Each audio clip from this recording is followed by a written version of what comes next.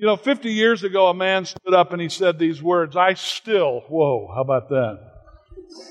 I don't think he did that. I still have a dream. He said it's a dream deeply rooted in the American dream. I have a dream that one day this nation will rise up and live out the true meaning of its creed. We hold these truths to be self-evident that all men are created equal. I have a dream that one day on the red hills of Georgia, the sons of former slaves and the some of former slave owners will be able to sit down together at the table of brotherhood. I have a dream that one day even the state of Mississippi, a state sweltering with the heat of injustice, sweltering with the heat of oppression, will be transformed into an oasis of freedom and justice. I have a dream that my 4 little children will one day live in a nation where they will not be judged by the color of their skin, but by the content of their character. I have a dream today. How many of you have heard that speech before? The I have a dream speech. I was told about that speech that the part that I just now read was not even in Dr. Martin Luther King's notes. That when he was delivering that speech, that just spontaneously came out of him as he was sharing his dream. And I want to talk to us this morning about dreams. And I want to talk to us specifically, maybe not about dreams that are active inside of you and maybe dreams that you have right now, but I want to talk to you maybe about some dreams that have sort of faded away. I want to talk to us about dreams that maybe you once had, but now there's something inside of you that has made you quit dreaming again. Maybe you wanted to start a business and it never came about. Maybe you had dreams when you were in high school of all that you would be, and how many know that life happens? And life happened to you, and somehow along the way your dreams got tarnished, and maybe now you've just decided you're just going to try to hang on until you retire and get a little place in Gatlinburg and go fishing, but you kind of lost your dream somewhere along the way. I remember one time I was in Southern Illinois, and there was a field. And on the field there was a sign, and the sign on the field said, "Future home of such and such a church." How many of you ever been by a sign like that said future home of? It might have been a business or a church or whatever. Future home of. And there's something exciting about when you see a sign like that, isn't there? When you see a field, but there's a dream that someday that field's going to be a house of worship. And then I drove by that sign about a year, that field about a year later, and I still saw the sign, "Future home of such and such a church." About 3 years later, I drove by that sign, and now the paint was peeling on the sign that said, "Future home of such and such a church." And I knew where that church had been meeting, and I knew of their dreams of building in another place. And one day I was driving by their church where they were meeting, and I saw that sign that had been in the field, but now it was behind their dumpster. And the dream had died. And this morning I wanted to talk to you this morning because maybe there's some people here that the paint is peeling on your dreams. There were some things that you had in your heart, some things that maybe you thought that God wanted to do in your life, maybe some ways that you wanted to raise your kids, some plans that you had for all of that. And this morning I want to talk to you specifically about a man by the name of Abraham. Because like Martin Luther King Jr., Abraham had a dream. Abraham was minding his own business one day when he hears the voice of God. It's nighttime and God says, "Look at the stars, count them if you can." He says, "I'm going to give you so many descendants that it's going to be like the stars of the sky." Then he said, "Look down at your feet and look at the sand. Look at the sand in the desert." He said, "You see the sand in the desert? I'm going to give you seed that's going to be like the sand You're going to have so many. And the Bible says that Abraham believed God, and he left his family, and he left his wealthy parents, and he went searching for a city. The Bible said his builder and maker was God. He had a dream of all of these descendants, and God said about his descendants that I'm going to bless you. And I'm going to bless those who bless you. I'm not just going to bless you. I'm going to bless those that bless you. And if that's not enough, I'm going to curse those that curse you. And if that's not enough, he said, all the families of the earth are going to be blessed because of your family. That's how big a deal this dream thing is with you, Abraham. Only one problem. Abraham and his wife can't have kids. They go to the fertility clinic. Nothing we can do for you. They get older. She goes through the special time of life. Nothing's happening. He's left everything for this dream. And now he's just living a life of drudgery. You know, I think the truth of life is that all of our lives are not lived in the dream. Most of our lives, I don't wake up in the morning and I look over at my wife and say, hey, baby, I have a dream. Most of our lives aren't they just about getting up and going to work and doing what's in front of you and going through life and trying to pay the bills and getting it done? How many know that that's the truth? We don't live all of our lives in some dreamy state, but yet there are those special times when we just feel like maybe God has spoken to us, or maybe we don't even know that it's God, but just something inside of us that there's this special dream. So Abraham goes through a lot. He's got a wife who can't have kids. He's got a nephew who's quarrels with him. He's got people that make fun of him, his dream. And they go so far that they try, even in the old days, they try some unique methods of having a kid, and they provide Abraham with another woman, a handmaiden, they called it, a surrogate, if you will, by the name of Hagar, and she has a son by the name of Ishmael. And just an interesting little tidbit, Ishmael is really the father of the Arab world today, and the Jewish people are still in conflict with them today over this surrogate not going along with God's original plan. And God says to Abraham, I'm going to bless, Ishmael, but that was never my intention. My intention, I told you didn't hear me wrong that night when I told you I had plans for your life. And then the story gets interesting. Abraham's wife gets pregnant at age 91. Age 91. She was in the rocker before she was rocking her baby. Age 91, she gets pregnant. But can you imagine, after you've had a dream for that long, how welcome this child was? This was not just a child to an old couple. This was a dream come true.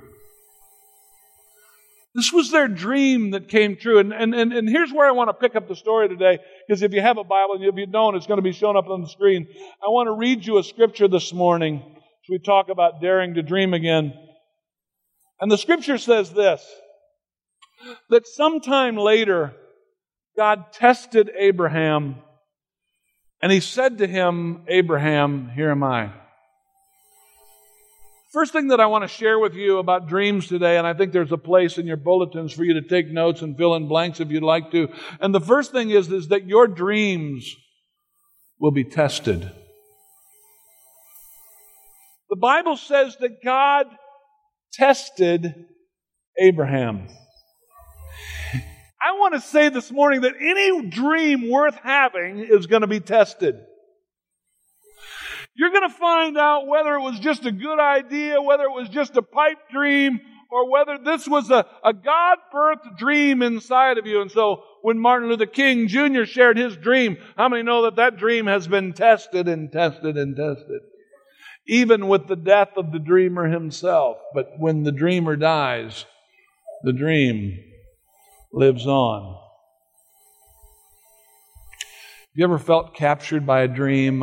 I grew up, my parents are dreamers. They're here this morning. My parents, they were also church planters. But in 1971, when my parents went to plant a church in Ottawa, Illinois, the first year of his of pastoring, his kidneys failed. Now, this was in the very early days of kidney transplants. They had a dream of coming to this city and starting a church and seeing God do some great things there. Now, my dad preached while he was sitting down like I am this morning, but not because he just wanted to sit down. He couldn't stand up. He got so weak during that year that both of his kidneys were removed and he was put on a dialysis machine. And thank God, my grandmother, his mother, gave him a kidney. Both of his roommates at Mayo Clinic died with the same kidney disease that he had. And my grandmother gave him a kidney back in 1971 or 1972. And for many, many years, he lived on Grandma's kidney until that kidney started giving away. And now he's got his brother's kidney. And I remember when I was a kid, my dad being in his 30s and passing out at home. We didn't know if he was going to live. He's like Timex. He keeps licking and keeps on ticking. He's here this morning. He's 72 years old. Thank God. Amen?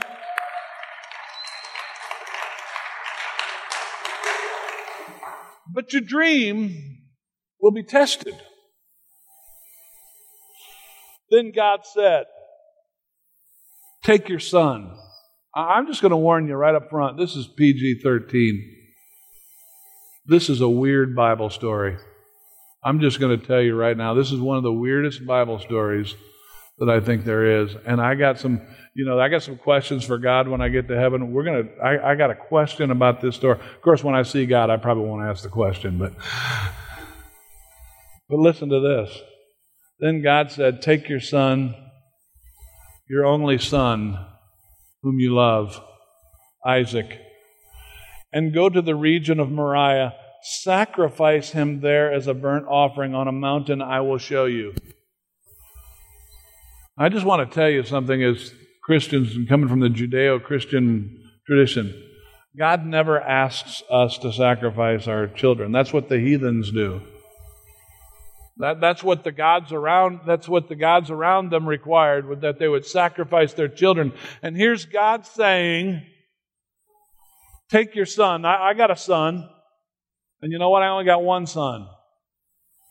He had a son and he only had one son. Take the son. And it almost seems like God's rubbing it in. It almost seems like God's talking a little trash.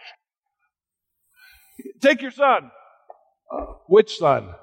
Your only son. And if that's not clear enough, the one that you love. I'd say about my son, he's my only son, and he's the son that I love. Take your son, your one and only son, the son that you love, and sacrifice him on a mountain. The next thing I want to share with you is that our dreams require our treasure. And I'm not even going to try to defend God on this whole thing. But I will say this, that I have learned about dreams, is that your dreams will require your very best.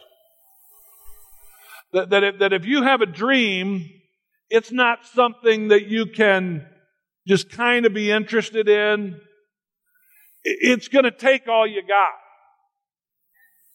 It's going to take some sacrifices. You know, I had a dream to come to Knoxville, but it has not been without sacrifice. I had to leave my mom and dad. I had to leave parents that I dearly loved, and he and I were actually in ministry together in Southern Illinois, and I had to leave him in order to do that. And you know, to go to the ministry, I had to leave other lucrative things that I could have gotten into. But let me just tell you something. If you have a dream, it will cost you something. But having said that, I'm not defending God by saying He's going to ask for your son, because frankly, that seems not like anything that I've ever heard about God. But just for right now, let's just suffice it to say that our dreams will require our treasure. Now let me keep reading. Early the next morning, Abraham got up and loaded his donkey. He took with him 2 of his servants and his son Isaac. And when he had cut enough wood for the burnt offering, he set out for the place God had told him. On the 3rd day, Abraham looked up and he saw the place in the distance. He said to his servants, "Stay here with the donkey while I and the boy go over there. We will worship and then we will come back to you." Now I'm going to tell you, this passage is almost as weird as the last one to me. Okay, so it's weird that God asked him to give his son. And then it's weird to me that Abraham obeys God. There's no negotiations. There's no argument. God asked for his son, and so the plot gets weirder here. But I'm also going to say that this is the first place that I find hope in the passage. There's something that happens in the passage here that gives the biblical reader some hope, because he says this, on the 3rd day. Readers of the Old Testament understand that when God talks about 3rd days, 3rd day in the Bible means something good is about to happen. On the 3rd day, Jonah comes out of the belly of the whale. It's on the 3rd day that Queen Esther goes before the king and saves all of the Jewish people from annihilation. When we get to the New Testament, it's on the 3rd day that Jesus turns the water into the wine. And those of us who are believers in Jesus know that after He's crucified, what happens on the 3rd day? He raises from the dead. And so in the Bible, when we talk about 3rd day, it's always this day of God's special fulfillment. And so even though we're not relieved yet in the story, we're at least curious. There's something that's going on literarily that makes us say, okay, something's getting ready to happen. This doesn't sound like the God that I know. And He says that on the 3rd day. And then another reason for hope in this passage is Abraham says something pretty strange to his servants. He says to his servants, "Now, me and my son, we're going to go and worship. And me and my son are coming back." Did you catch that? God's told him to sacrifice his son. But Abraham says somehow, I don't know how, God's asked me to do something that I don't get what He's up to yet. But I'm telling you, servants, stay here. Me and my son, we're going to go worship. And me and my son are coming back. There's hope there. There's hope in this passage. So for those of you who might be pretty mad at God so far in this story, hang on. There's a 3rd day coming. And we get this indication, me and my son are coming back. Now listen to this. Abraham took the wood for the burnt offering and placed it on his son Isaac. Think about this, carrying your own wood. Isaac's carrying the wood for the sacrifice. Now this is the PG-13 part. And he himself carried the fire and the knife. Now we're getting a picture of how this is all going to come down. Fire, knife, wood. You start picturing it, don't you? You start picturing the sacrifice and the flames. Isaac spoke up and said to his father, "Abraham, father." "Yes, my son," Abraham replied. "The fire and the wood are here," Isaac said, "but where's the lamb for the burnt offering?" Awkward conversations with your son. "Hey, Dad, aren't you forgetting something? Got the fire and the wood. Where's the animal?" Now it sounds like he's just putting his son off, but he says something very profound. He says something very profound. He says these words, God himself will provide the lamb and the burnt offering, my son. And the two of them went on together. Some of you right now might be facing some things in your life that just seem like there's knives and wood and fire involved. And I don't know how it's all going to turn out for you, but I came here to tell you this morning that we have a God who provides. And he says God himself will provide. So when they reached the place that God had told them about, Abraham built an altar there and he arranged the wood on it. He bound his son Isaac and laid him on the altar on top of the wood. I cannot even imagine this. Then he reached out his hand and he took the knife to slay his son. But the angel of the Lord called out to him from heaven, Abraham, Abraham. Here am I. Just when you thought the story couldn't get any weirder, Abraham is actually going through with this.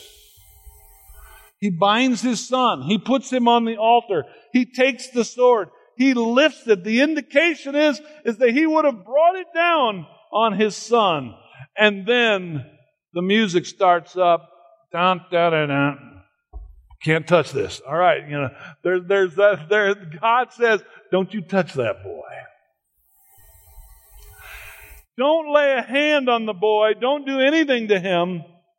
Now I know that you fear God because you have not withheld from me your son, your only son."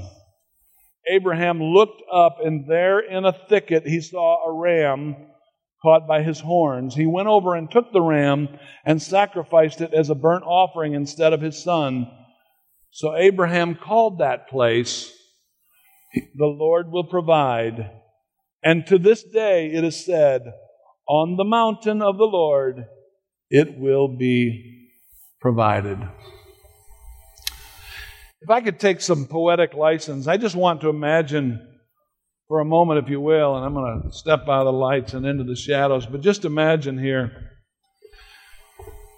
that there's two things that are going on. You've got some sheep that are over here, and they're in a herd, and they're doing what sheep do. Sheep like to herd together, and they like to eat together. And something happens to one of the sheep that's unprecedented. This sheep that's in the flock suddenly gets a twitch and has an instinct that is not like any other instinct that sheep has ever had before. And that sheep, that ram, starts making his way up the mountain. I don't know why I'm going up this mountain, but something inside of me is telling me to go to the top of the mountain. Now I want you to imagine, if you will, that on the other side of the mountain, Abraham and Isaac are over here, and Abraham is bringing his son up the mountain. He's carrying his own wood. He's got the fire. Between Abraham and Isaac and the flock of sheep over here is a mountain, which means that Abraham and Isaac cannot see what's happening on the other side of the mountain. This sheep does not know what's going on the other side of the mountain.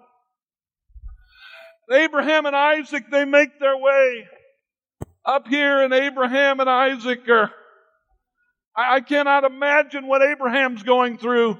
Isaac's naive. He thinks his dad's gone a little off his rocker.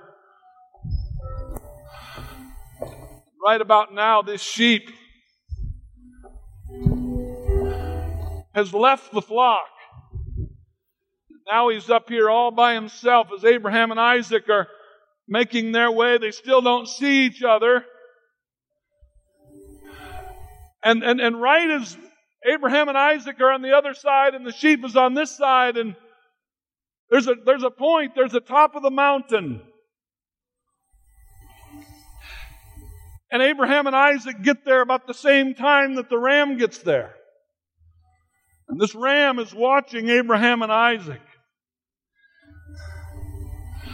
He watches Abraham put his son on the altar. And just to let me imagine for a moment, but I'm just watching this ram watch this whole scene unfold. And something inside of this ram can't even tolerate it, and he takes his head and does this. And when he does, the Bible says that there was a thicket there, and this ram gets his head caught in the thicket. And just as Abraham has the knife up to bring his sword down on his son, the angel stops him and points out the fact that there's a ram that God has provided that is the sacrifice for Abraham. I came to tell some people this morning that you're going through your dream. Maybe you've gotten cynical, and maybe you don't think that things could ever work out for you anymore, and things have been confusing for you, and your dreams have sort of been pushed by the wayside, and you're just going through life. I came to tell you that where you can't see on the other side of the mountain, that God has been at work on your behalf. That you can't see everything that's going on. Your view is blocked by the mountain. But I came to tell you this morning that God is a God who provides. And here's what the New Testament says. It says that at just the right time, just when it seemed like all was lost for humanity, at just the right time, God sent His Son. And He died, the Bible says, for the ungodly. Jesus was the Son, the only Son. God so loved the world that He gave what? His only begotten Son. That whoever would believe in Him would not perish, but have everlasting life. So the last point I want to share with you, that dreams come true in God's timing.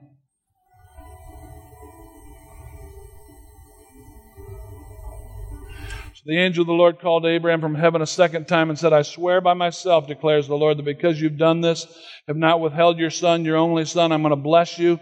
I'm going to make your descendants as numerous as the stars of the sky and the sand on the seashore. Your descendants will take possession of the cities and their enemies, and through your offspring all nations of the earth will be blessed.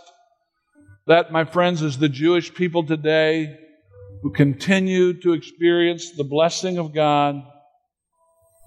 The final lesson in this story for me is this: the dream giver can be trusted. Abraham says, I don't know how. I don't know how it's going to work out. But let me tell you, everything I know about God, He's a good God. And all of His plans for me are good. You know what the New Testament actually said in the book of Hebrews, where it's explaining this story? It said, by faith, Abraham, when God tested him, offered Isaac as a sacrifice. He who embraced the promise was about to sacrifice his one and only son. Even though God had said it's through Isaac that your offspring will be reckoned, the Bible said that Abraham reasoned that God could even raise the dead. Abraham, I don't know how God's gonna provide, but me and my boy are coming back because God made a promise.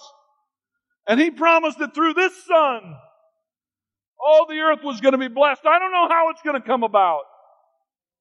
But I know one thing about God: He's a good God. And all of His promises are sure and true. I came to tell you this morning that all of God's plans for you are good. That God's got wonderful plans for your life. and maybe life has happened to you and you've become a bit cynical. I want to tell you this morning, this is a great story in the Bible because it's a story that makes you think maybe God's cruel. But it really shows the absolute goodness of God, what He did for us when we couldn't do it for ourselves. There was a plan that was at work on the other side of the mountain. God just wanted me to tell you today, dare to dream again. Whatever the paint's been peeling on your dream, dream again. Whether it's that business that He put in you to start, whether it was your kids and God was going to do great things through your family, whatever it was, I came to call some dream out of some people today.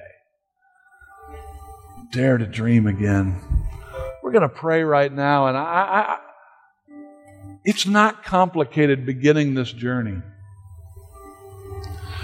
Beginning the journey just means, God, today, I just want to begin to dream again, and I receive You as my Savior. And I accept the fact that You did it for me. You were the ram in the thicket that was caught for me, and what I couldn't do for myself, You did for me. Salvation is just about receiving that free gift, what He already did for us. I came to tell you this morning, Jesus loves you. And He's got great plans for your lives. I want us all to bow our heads and close our eyes right now. And I would just want to ask those of you that would this morning, just take a first step. I'm not going to ask you to come down front. I'm not going to embarrass you this morning. But if you would just say, this morning I want to make a start with God, and you would signify that by lifting up your hand to say, Lord, I want to begin to dream again today. If that's you in this building, would you raise your hand right now? Amen. Thank the Lord. Thank the Lord. Thank the Lord. Amen. Amen. Anybody else?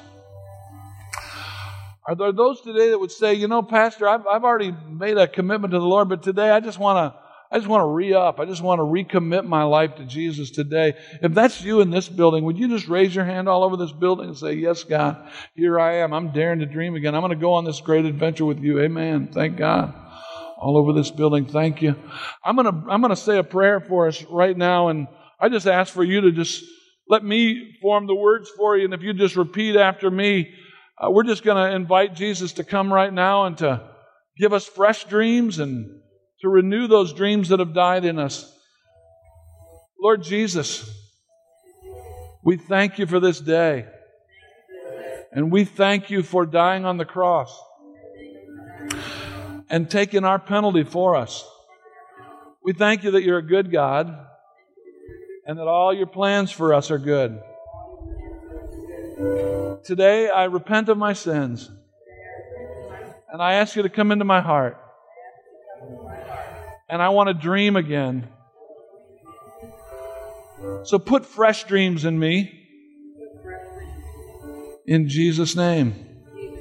Amen.